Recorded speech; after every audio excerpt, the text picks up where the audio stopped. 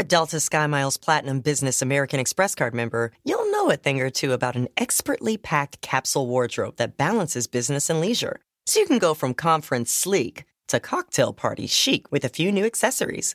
You can hustle from 9 to 5 before exploring with ease from 5 to 9. Because you're the chief excursion officer.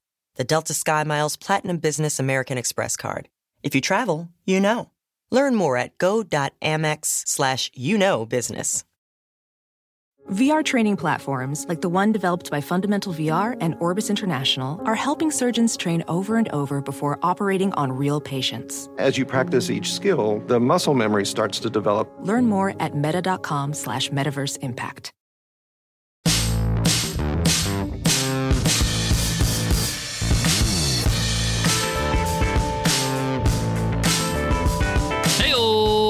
Welcome to the $100 MBA show, where you get better at business with our practical business lessons. I'm your host, your coach, your teacher, Omar Zenhom.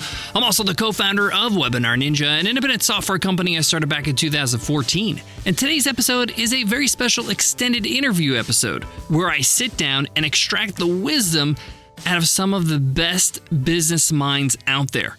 And today is no exception. We have Greg Smith, the founder and CEO of Thinkific, the leading platform for creating, marketing, and selling online courses and membership sites. I sat down with Greg to find out how he started and grew his $150 million business, Thinkific. We learned how the idea even came about, how he was his first customer, and how he grew his business day after day, year after year, raised capital, and even went public, and now is a public traded company. There's so many nuggets that he shares in this episode, so let's get into it. Let's get down to business. I wanted to sit down with Greg Smith for a lot of reasons, but mainly because his story is filled with amazing insights and takeaways. He's also been through a lot of different stages in his business, from bootstrapping with a loan from family to raising capital to going public, but it all started with a pain that he had that he wanted to solve. Let's jump into that conversation with Greg Smith right now, but I'll be back to wrap up today's episode and share a few takeaways. But for now, let's jump into that conversation with Greg Smith, the founder and CEO of Thinkific. Greg Smith, awesome to have you on the podcast. How are you doing today? Great. Pleasure to be here. Thank you. Awesome. Thinkific, your baby, your company, well known in the space in terms of teaching, learning, the creator economy, people creating their own online courses and trainings. I've known about Thinkific for years. I've known of you for years. It's good to kind of meet you and talk to you and pull out some of the things I want to learn from you. A lot of reasons why I do these extended interviews is because of selfish reasons, so I can learn. But I want to start with the genesis of the idea of Thinkific, and really what kind of problem were you trying to solve back, was it 2012 when you started?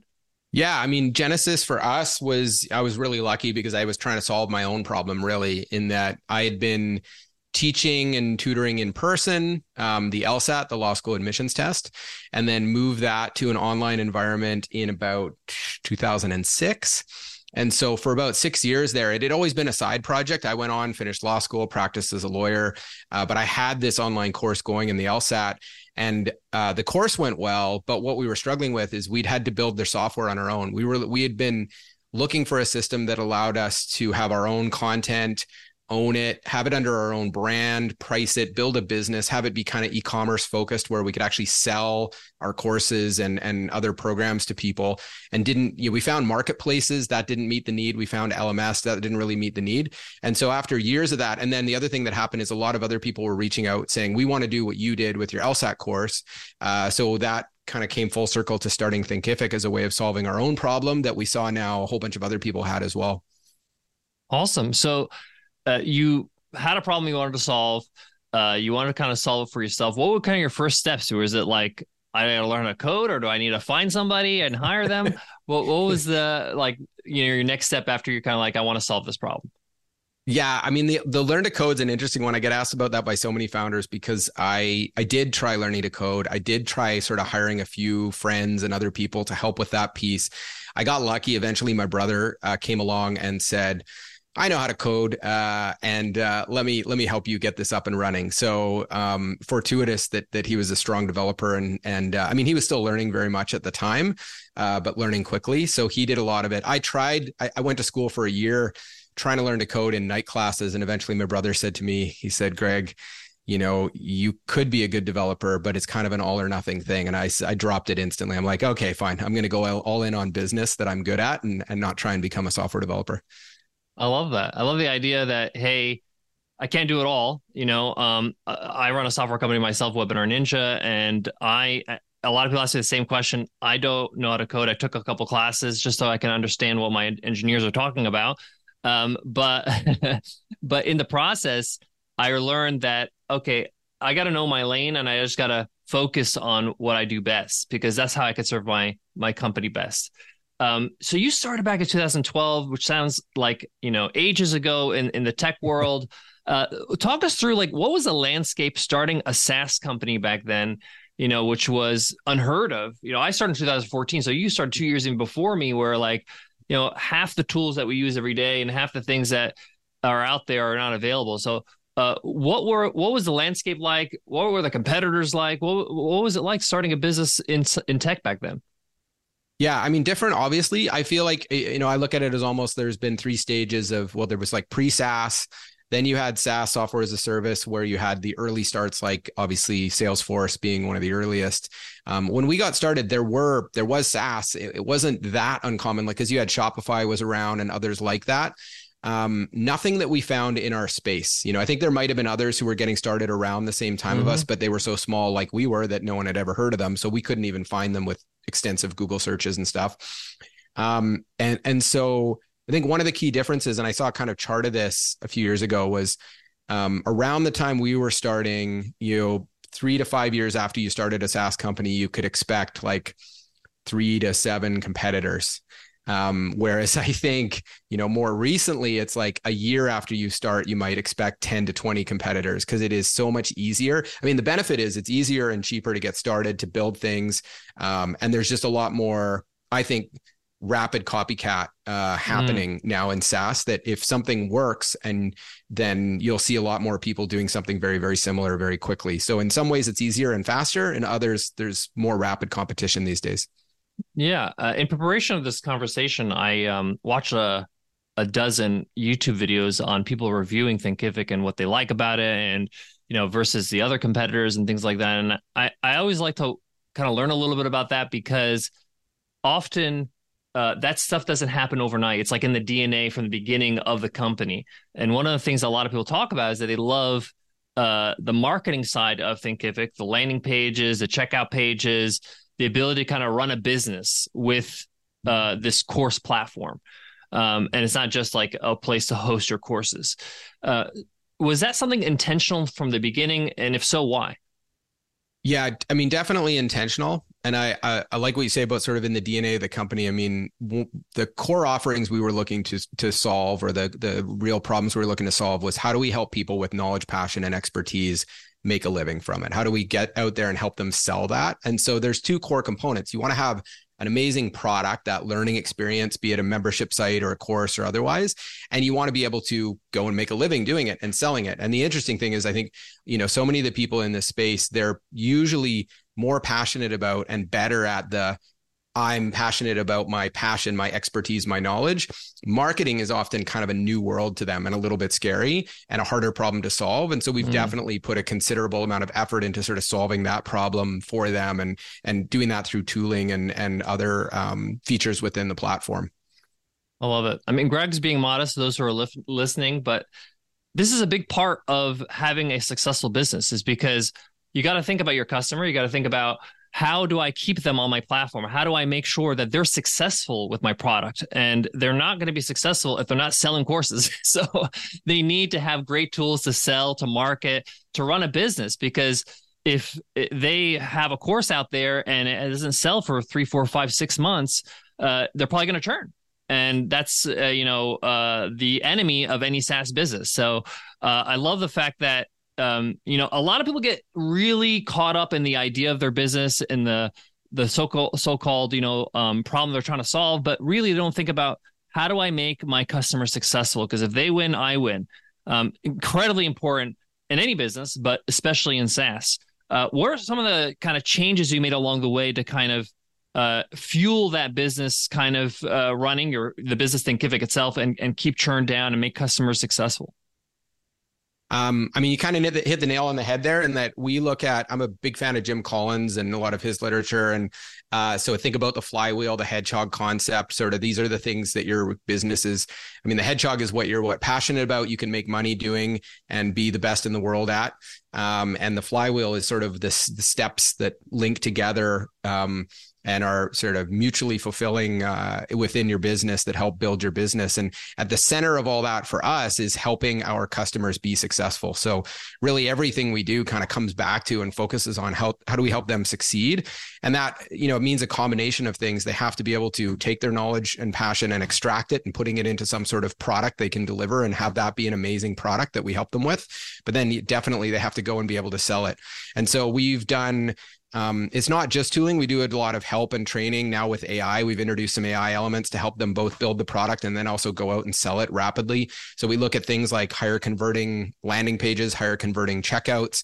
How do we help them do things like drive traffic or convert that traffic into sales? And then really importantly, and I think sometimes people miss this, certainly early days in our space and still to this day, if you don't have a really high quality back-end product, then you spend all of this money making a sale. And I mean, for our customers, they've got a course or a membership, they make a sale, they come in. If the back end product, which we're kind of responsible for helping them build, isn't amazing, then their own customers will churn out, or worse, they don't refer other people. So if it costs you $100 to acquire a customer, ideally you want that customer to go and refer 3 of their friends to it, because that makes all of your subsequent acquisitions that much cheaper.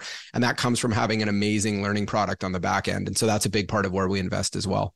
I love it. What Greg just mentioned is what we talk about a lot on the show. You want a business that allows you to push the boulder down the hill, not up the hill. You want everything to be in your advantage, because business as it is hard. So you got to kind of line things up to make it a little easier. So you guys along the way raised $22 million or so. I work at a co-working space. I'm at my home office right now, but I have a co-working space downtown Sydney, and it's sort of like a startup hub co-working place. So there's like half the people that are around me are trying to raise money. Many of them are pre-revenue and think that if they have the right pitch and if they get there in front of the right people, they're going to be able to raise millions of dollars and be okay. Talk me through a little bit about, when did you know it's time to raise money for Thinkific, and how much for your first round? Like, that actually matters a lot. Sure. Yeah. I mean, I'm happy to share all sorts of details on this being public. A lot of this stuff is out there in that, well, not all of it, but it makes it easier for me to share details around numbers and revenue and stuff like that. So first round was a loan from grandma for $25,000. A lot of our early work was also funded by just us having the LSAT course that was making money, and we were pouring into Thinkific to fund it. My dad cut a small investment check. Then we took in $600,000 from angels, then $1 million, then $2 million, each of these being a subsequent round, with sometimes usually years in between. Then $22 million. A lot of that was secondary, which means some of it went to me and other early investors and founders. And then $180 million in the IPO. So total we're around $230 million raised. Oh, wow. Okay. Oh, way off. Yeah. Well, you got like the 22 is the most recent round prior to the IPO. We, but when to raise, I think is probably one of the most important questions there. I do find often founders are looking to raise when they shouldn't or before they should. To me, the biggest questions are, if you take in money from somebody else, is it going to meaningfully change the business you have? Is there things you can't do without it that will grow? It'll help you grow way faster because you have it, not just raising because it's the cool thing to do and everybody says you should go and raise money. And it seems like a surprisingly simple question, but I find so many founders ask them, like, what do you really like? Never mind your pitch deck. What are you actually going to go and do with this that multiplies your business? And do you really need the money to do that? And if not, don't raise yet. Yeah. So there is a psychological element too. Like, I know when we raised our first 600,000, like the first real investor round, We didn't need the money. We were close to profitability. And when the money came in, we ended up just sticking it in the bank and adding to it with our revenue. That made it easy to raise. We didn't need it. But what it did do for us is it gave me more confidence in just kind of go and put the pedal down and go. Professional welder Shayna Ford used VR training developed by ForgeFX to hone her skills as a welder. The more time that you spend practicing it, that's what separates a good welder from a great welder. VR training can help students like Shayna repeatedly practice specific skills. Virtual reality definitely helps because the more muscle memory that you have, the smoother your weld is. Explore more stories like Shayna's at meta.com/metaverseimpact. This episode is brought to you by AARP. 10 years from today, Lisa Schneider will trade in her office job to become the leader of a pack of dogs.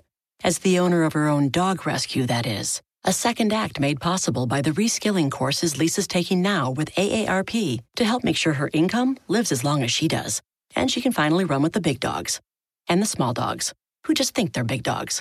That's why the younger you are, the more you need AARP. Learn more at aarp.org/skills. There's a couple of things I want to talk about here. Number one is the fact that I always find that, especially in the investment world, in the startup world, that when you don't need it is when you find it easier to raise, like, because your business is healthier. People want to invest in a business that is going in the right direction, that is close to profitability, if not profitable. It's just easier to raise when you don't need. It's almost like a law of attraction. Like, I don't really care if I raise or not, but it comes easier. The other thing, and I feel in my experience of being an entrepreneur for 20 years, it's so much easier to be creative, to make better decisions, to run a better business, to have a healthier company when you're not worried about the roof caving in. Like when you have a bit in the bank and you're like, okay, I can breathe, I can make solid decisions, I can think about the next year, the year after. I actually think that's a smart idea, like what you did with the 600K in the beginning. But what I really love is the fact that, and I want to ask you, did you sell your LSAT course on Thinkific? It does now. When we first started, it was on some custom software we wrote. And once we got Thinkific up and to the point where it could support it, we moved it over. Yeah. I thought that was brilliant, that you basically became an example of the best client. Like, this is what we do. I drink the Kool-Aid as well. I sell my own courses. And that's how I got started. A lot of people don't understand the power of that part of the story when you're trying to sell your product. Like, you're not just some person that came up with an idea and, put some lines of code together. You're somebody who's trying to really solve a problem for yourself. You understand, you empathize with the customer because I'm selling a course. I'm trying to teach people something.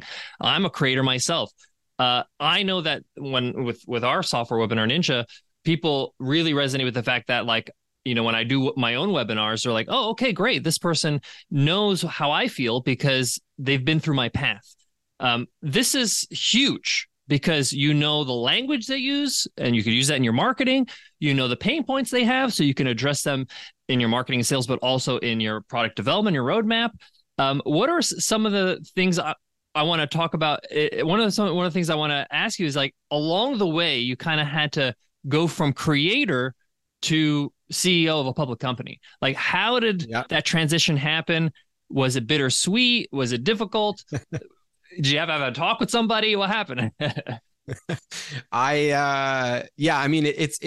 keep in mind, it didn't happen overnight. It was 12 years in the making. And so a lot of reading, a lot of learning. I've had multiple coaches. I listen to podcasts. I watch what others are doing. I make huge mistakes and then I try and fix them the best I can and learn from them.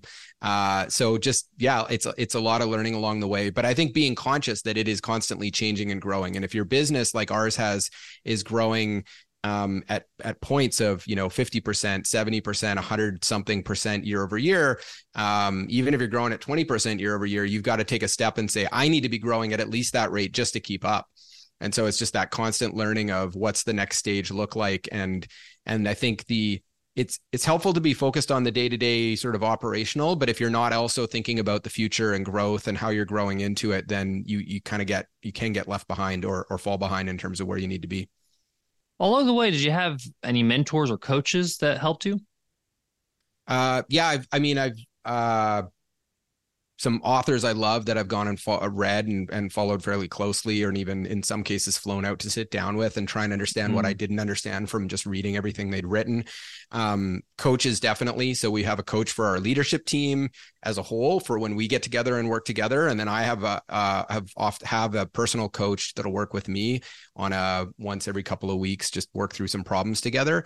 And then within the team, I operate as a bit of a coach to some people on the team, and then just having some good members on my team that I can sit down and puzzle a problem with, even if it's not someone that reports to me or I, like work directly with, but I can just sit down and I know they're a good sounding board to work ideas through with.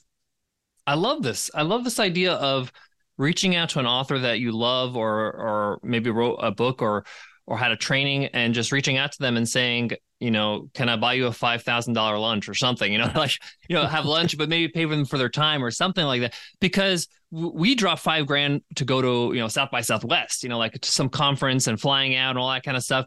And, a few days go by and it's kind of over.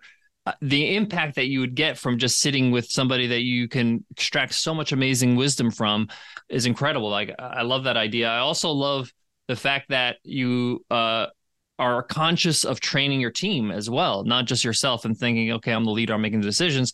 There's plenty of people on my team making decisions, which is just as important. So awesome stuff.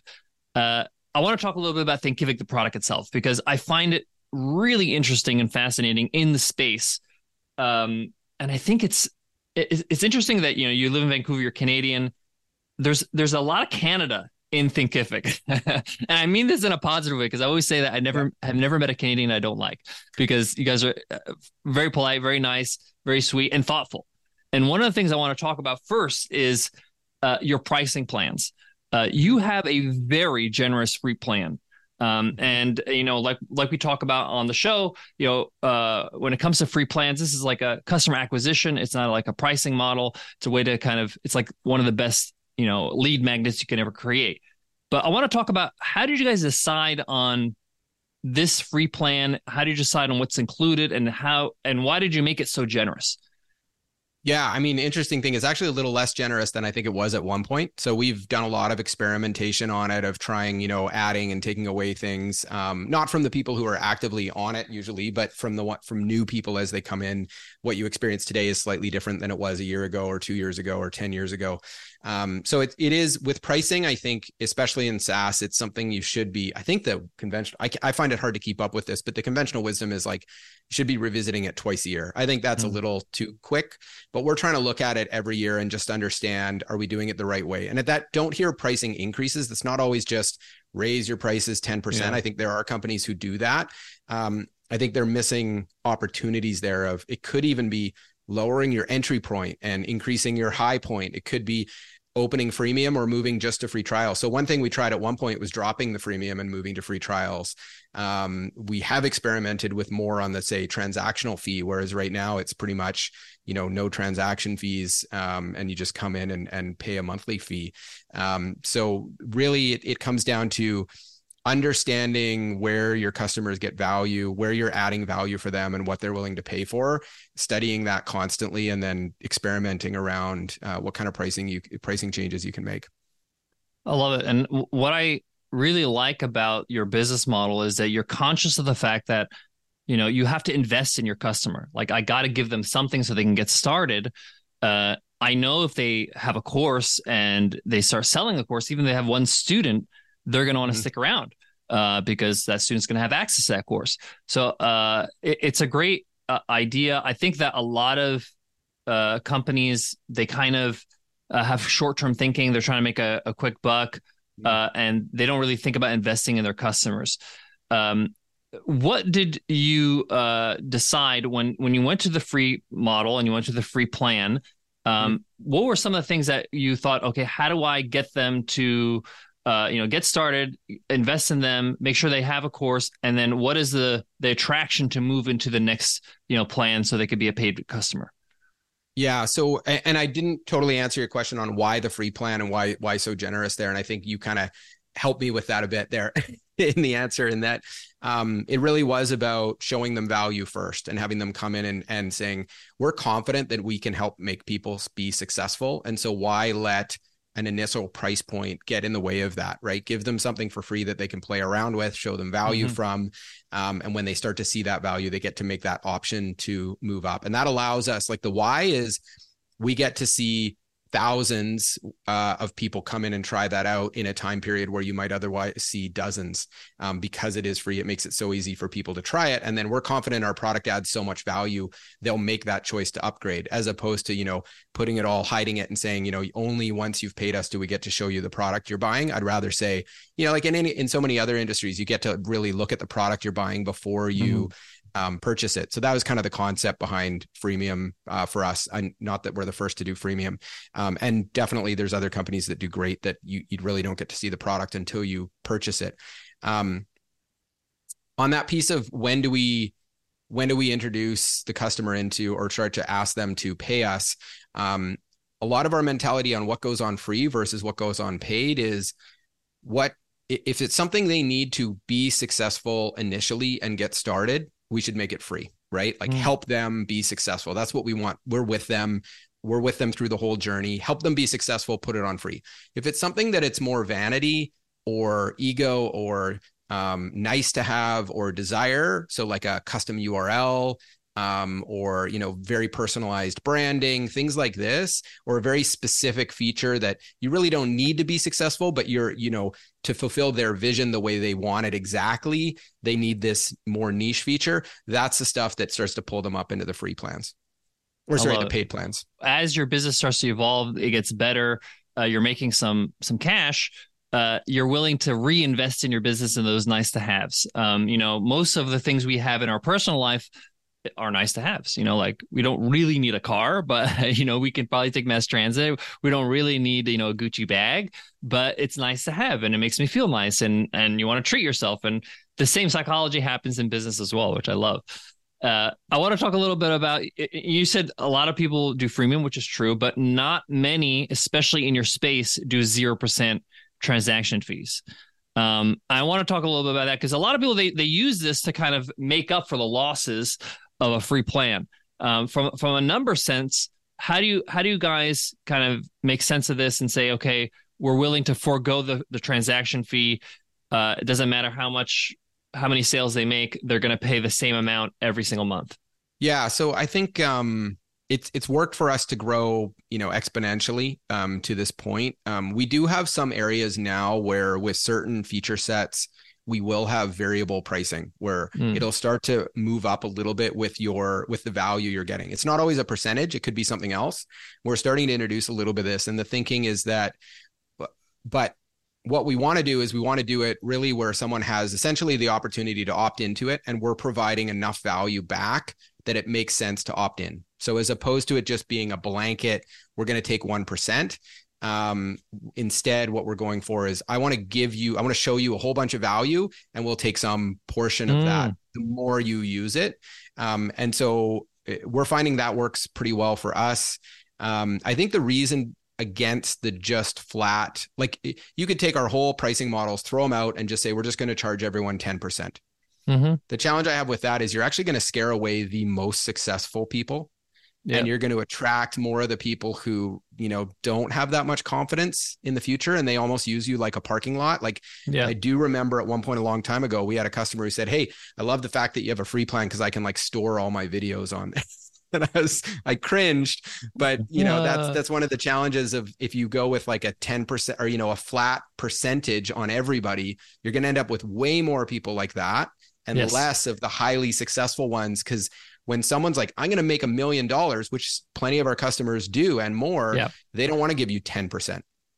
It's true. And, this was a hot topic on Twitter with, one of the people in the space changing their pricing recently. And they went with that, like it's just a blanket high percentage for all their users. And it makes sense for smaller people, like you mentioned, but it's the big creators, it's the influencers that actually make your brand. It's actually the other people that promote you and talk about you. And there's a built-in virality to your business because a lot of these people are teaching their students how to do something, and they're seeing their teacher and then they're, oh, what software they're using? Oh, they're using Thinkific. That's pretty cool. Let me try them out. So if you're removing the influencer part, or that's not your customer base anymore, you're kind of losing out on that virality, which is not so great.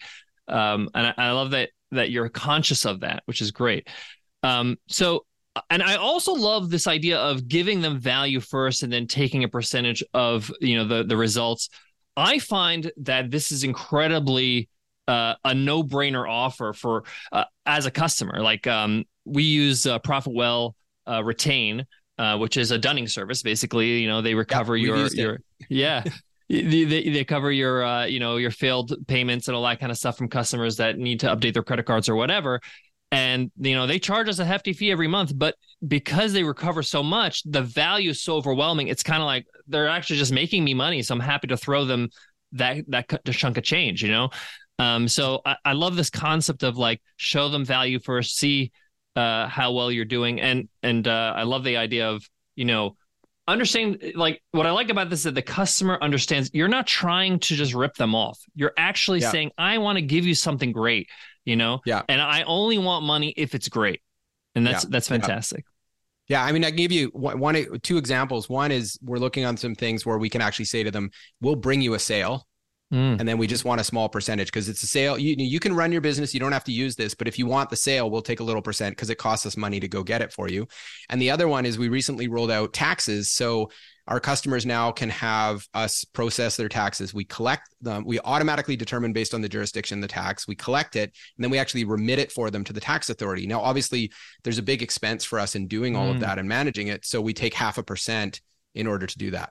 Yeah. But it's something where it's like, they don't have to hire an accountant to go and do that. And, it would cost them way more to do it themselves.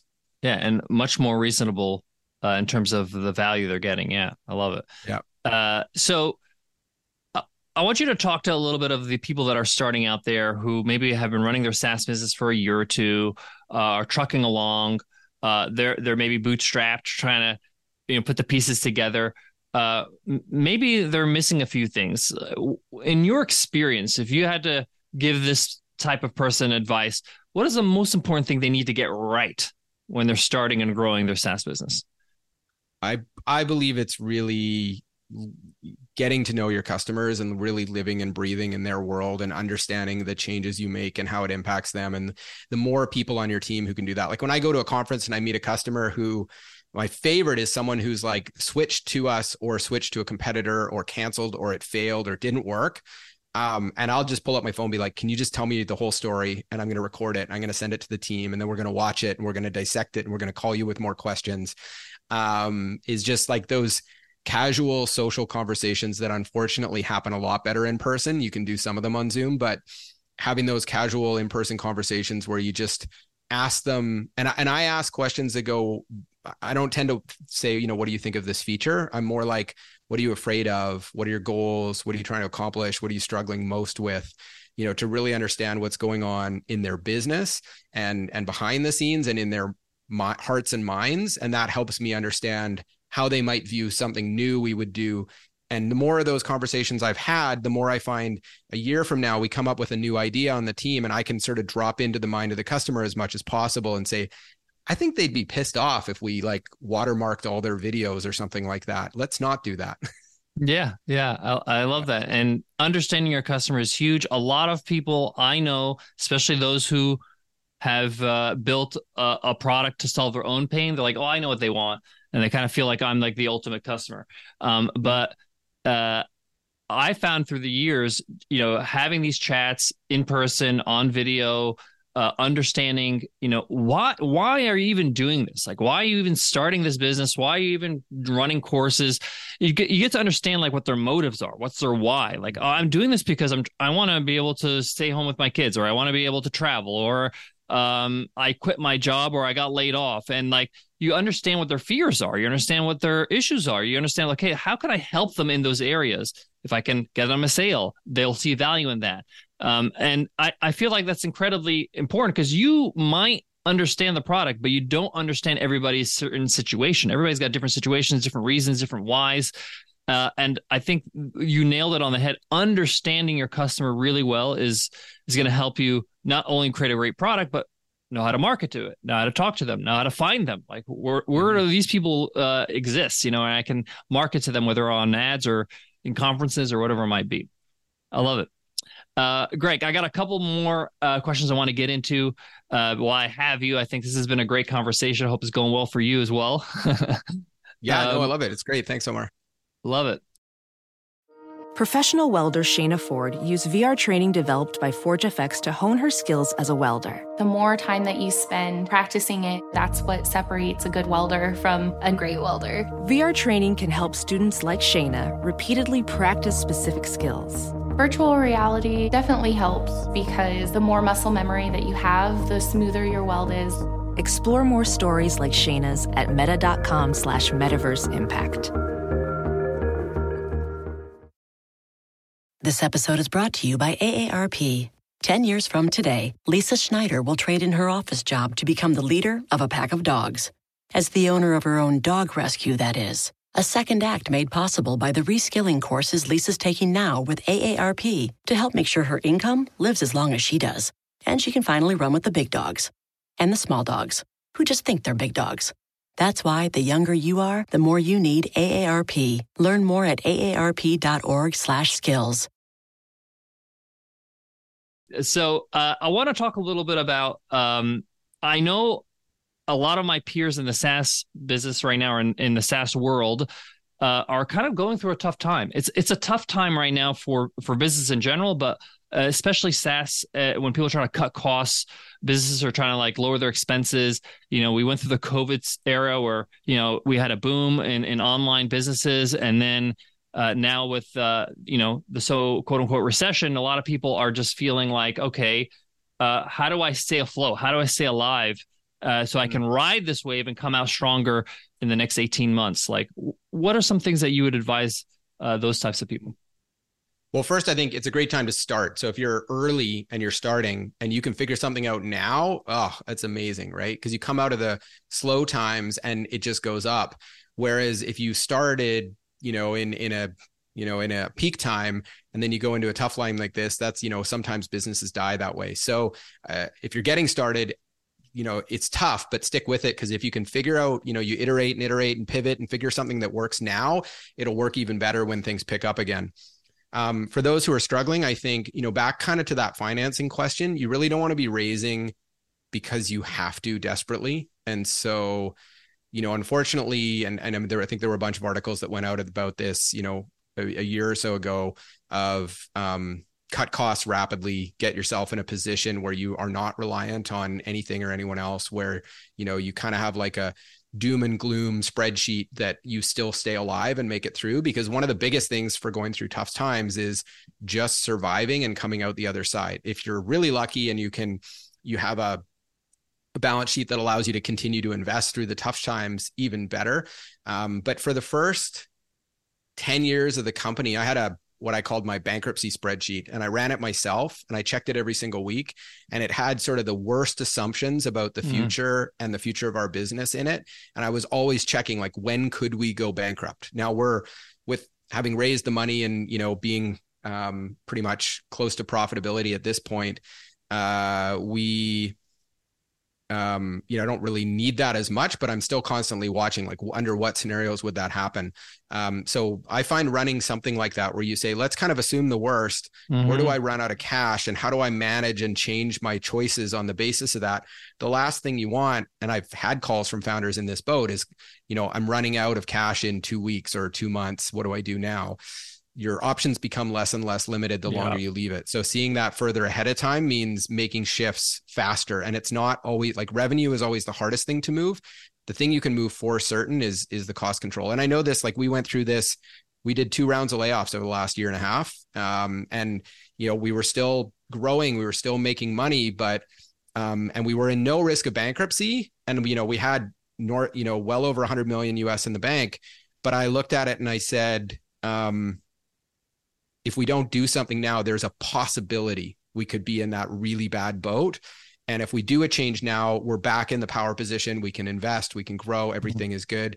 And so we made those hard moves, which sucks to do, but it puts you in a much better position. So the faster you act on those kind of things, the better. So just the biggest thing is like, make sure your eyes are open, look at the worst possible future and adjust accordingly. I've been through that. I had that spreadsheet you're talking about, and it's not a fun time. It's not a fun activity to look at that sheet every day. I looked at it every day for a period of time until we were kind of weathered the storm. But the point is that you got to be comfortable being uncomfortable about it, because otherwise it's going to cost you your business. And a lot of people don't understand that it kind of just creeps up on you. That, you talked about some people that come up like, I got 2 weeks of runway. It's like, yeah. And the fact that, you had to make some tough decisions. It's never easy to say goodbye to employees because they're part of the journey. It's never easy to make these hard, choices, but your ultimate, as a business owner, your ultimate, alliance or your job is to serve the customer. And if I am out of business, I can't serve my customer. So, and it's a tough one. But the thing I learned through that experience is it's great to have accounts. It's great to have bookkeeping. It's great to have financial advisors and CFOs, all that kind of stuff. But it's actually healthy for you to be a bean counter and understand where you lie in terms of your finances, understand what's costing you the most money, what's bringing in the most revenue. And sometimes you're going to be like, hey, I'm running a SaaS business, but maybe I need to start creating a service to bring in some cash to bring it along with it, or sell a course or sell some sort of training or do something so I can bring in more revenue that I normally wouldn't do. Did you ever have to do that in that process where you're just like, okay, we need to kind of bring in some other revenue in some way? Where you're like in a kind of urgent situation and you're like, okay, how do we bring in more? And maybe even not urgent. Maybe it's just like I'm forecasting and saying, hey, we may need a little bit more revenue and need to kind of source it in a different way.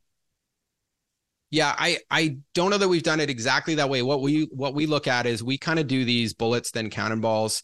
Again, Jim Collins kind of concept, but we've got an existing revenue stream, an existing business, it's working, and we're constantly firing these experiments, call them bullets, to see if we can find other things that work, we could layer on top of or add to or continue to grow faster. And when those hit, then we'll fire a few more just to really calibrate and make sure that actually is what we want to do, that it works, that the customers value it, and that we can make revenue doing it. And then we'll throw the cannonball at it and say, okay. And so we've done that in a few places where then it's added on a whole new growth lever or revenue stream for us. The challenge is I find those things often take a year to, like, it depends on the size, but they often can take a year to calibrate and then and start to generate a real return from, sometimes even more. And so it's often not something you can do in that urgent moment. That's why I talk like in the urgent moment, usually the only thing you can do is control your costs. If you, now certainly I've done the thing where, you pick up the phone, dialing for dollars, try and make a few sales. That was when we were 5 to 10 people. Harder for me to do that today and meaningfully move the needle, even if I have a high close rate on the phone. So today I'm more trying to look much further ahead. And then the other thing I really try and do is keep my head. It's harder the larger you grow to keep yourself focused on growth as opposed to problem solving. And so I've really tried and force myself to think mostly about growth. Huge. That's a, and that's a kind of it's a growing pain, kind of understanding that, hey, I did certain things that got me to a certain point. I can't do those same things to get to the next point, to the next part of the mountain. I love it. One thing I want to touch on before we say goodbye is being a public company. You guys are a public company, and from my understanding, running a public company is very different from running a private one, especially self-funded one, or even one that has investment but is not obliged to disclose a lot of information publicly. What are some of the advantages and some of the disadvantages, some of the challenges you've had transitioning into a public company? Yeah. So, I mean, I'm lucky in that, former life before all this, I was a securities lawyer. So I practiced law, helping public companies go public, raise money, be public. So I had a pretty good understanding of what I was getting into, but even so, it's been a huge learning curve of understanding what we can and can't do and how it changes some of how the business operates. So lots of things learning. One I think is take some liquidity when you can, right? So as a founder, even before going public, looking at opportunities when financings rounds are available to take liquidity is a good one. In terms of being public, it certainly changes things. I mean, you get a much more serious board, which can be extremely helpful, but it changes the dynamic a little bit. You do have to share a lot more information publicly. That's part of being, the whole public concept is you're sharing a lot of data and information. And so being conscious that that's going to both take time, but also put competitive intelligence out there. Like I know our competitors listen to my earnings call every quarter where we talk about our revenue and our strategic priorities and things like this. So you got to get comfortable that kind of thing is going to be happening. I'd suggest, we probably went public a little too early, but the opportunity was there. We were, the markets were so hot, the window was open and it closed shortly thereafter. So in a sense, like we did it at the perfect time, raised a crazy amount of cash that now we're sitting on a fortress balance sheet in a very difficult time. So we're in the perfect position this way. But from a size wise, it's pretty early for a company to kind of go out there and go public. So, most people wouldn't be looking at it till a little further down the road, probably.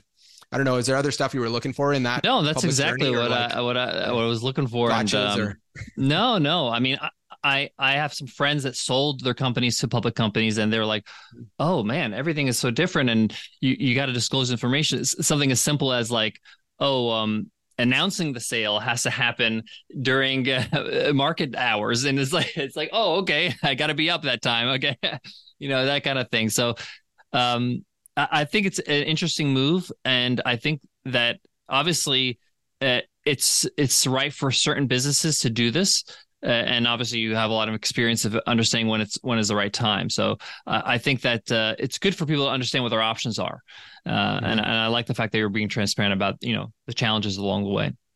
Yeah, it's definitely something if anyone was considering it, like call me or call someone who's been through it and get the real, inside scoop and ask your questions because just get some guidance, mentorship from someone who's been through it.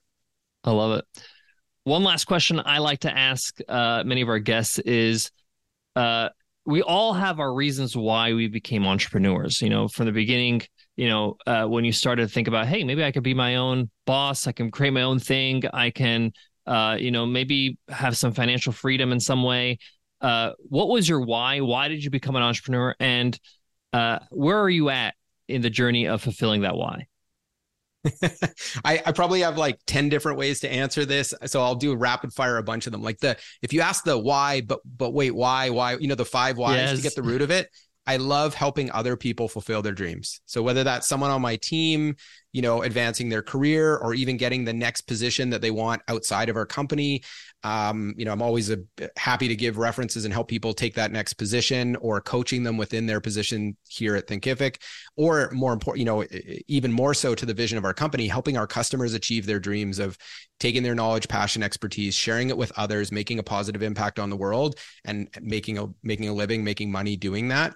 And then even helping their customers, the students on our platform, learn a new skill, a new hobby and change their lives. Fundamentally, it all boils down to how I can help other people achieve their dreams. And I'm loving what we're doing. We've had a huge impact on that idea of helping others achieve their dreams, but there's so much more for us to do. So I'm pretty excited about it.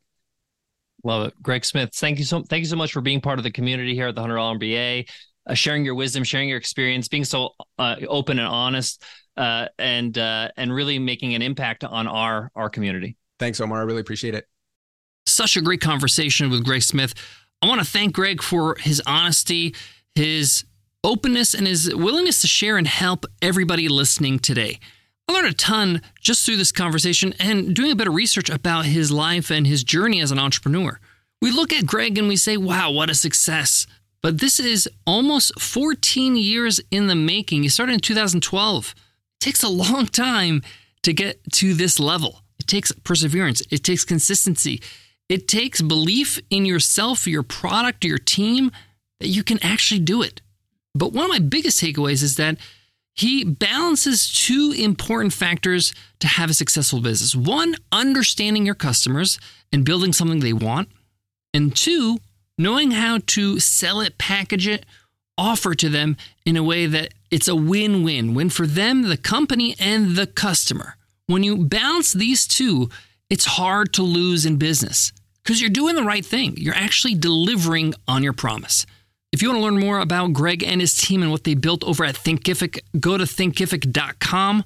They got an amazing blog, but they also have this really cool tool over at thinkific.com. If you go to the resources tab, then go to AI tools. They have a business name generator, they have a course name generator, and more. Check it out. It's a lot of fun.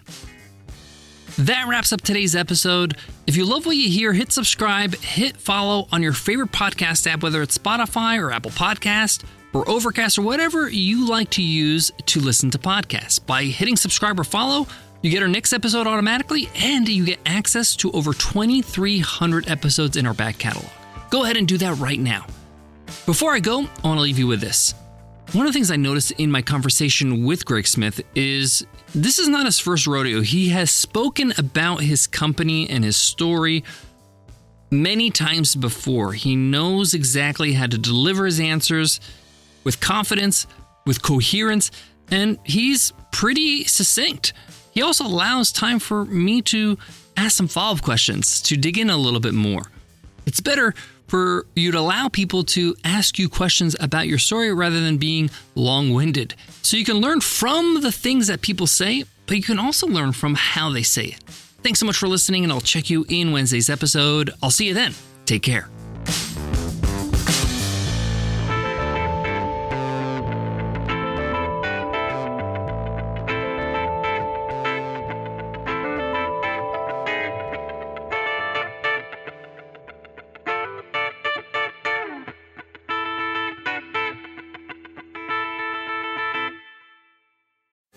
Why pick one city, one beach, one restaurant, or even one view? With Celebrity Cruises, you can have it all. Explore the best of Europe, the Caribbean, and Alaska with the best premium cruise line. And now get 75% off your second guest, plus bonus savings on select dates with Celebrity Cruises semi-annual sale. Visit Celebrity.com, call 1-800-CELEBRITY, or contact your travel advisor. Offer applies to non-refundable fares and select sailing. Savings vary by state and category. Other terms apply. Visit Celebrity.com for details. Ships Registry, Malta.